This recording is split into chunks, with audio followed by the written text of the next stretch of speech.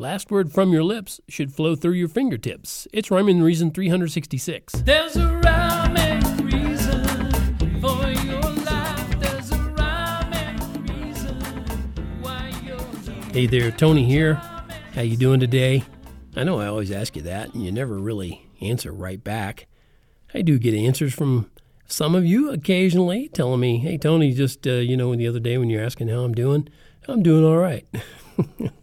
It didn't quite go like that. Anyway, thank you for the ones of you who have reached out here recently and let me know some things.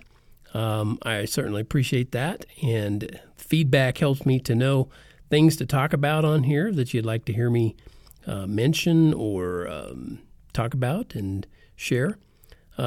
Speaking of that, I'm sharing something that I actually overheard, and that's why it got me to this topic of the last word. Since this is February and it's the month of love, as some people call it, it kind of hit home. I was listening to some people the other day, and it made me think of this, how in a heated argument, I said I was listening to some people. I overheard them.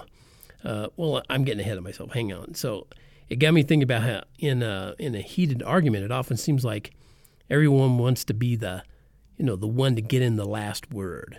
Have you been guilty of that? I think probably all of us have been guilty on some level. Sometimes it's because, they really do have the most important thing to say. I mean, that can happen. You really do have the most important thing to say, and it needs to be said. But most times it's really just to win. And that's the kind of argument that I overheard from a couple in a nearby booth at a restaurant recently. So I say heard and overheard. I mean, they weren't exactly quiet, so it's not like I was having to do too much to overhear it, or, I certainly didn't have to eavesdrop.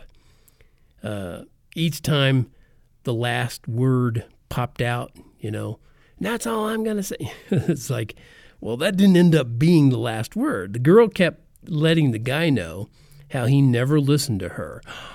That's a new one, right? No woman has ever said that to a guy before, right?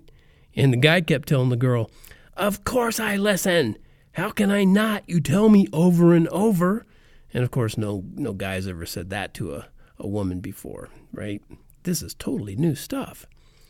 Well, they'd kind of be doing all that, and then their conversation would kind of get a little quieter for a couple of minutes, and I couldn't tell if they were still arguing, but then something would set them off again, and words just got more and more heated. There'd be biting jabs and slicing remarks and the hurtful attacks, and I started wishing I'd ordered my food to go, and I just kept hoping one of them would actually stop and think about what they're saying and who they were saying it to.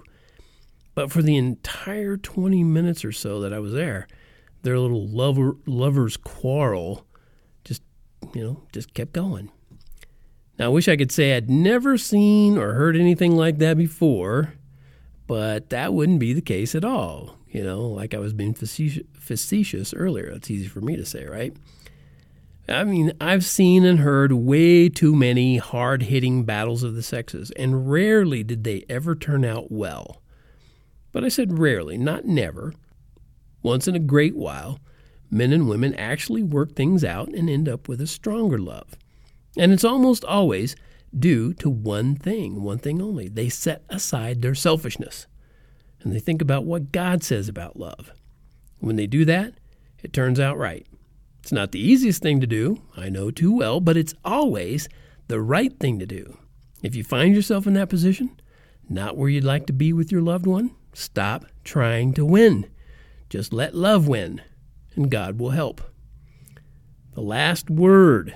Keep a bolt of lightning in your brain and a jar of honey in your heart. Let love be the last word from your lips, whether you're together or apart. Lightning is your passion over pain. Honey is your holy hope within. Send those feelings through your fingertips, and remember, always let love win. All right, that is a little loving brought to you by TonyFunderberg.com, maker of fine words and music, rhymes and reasons. And as always, remember there is a rhyme and reason to life because God made you. There's a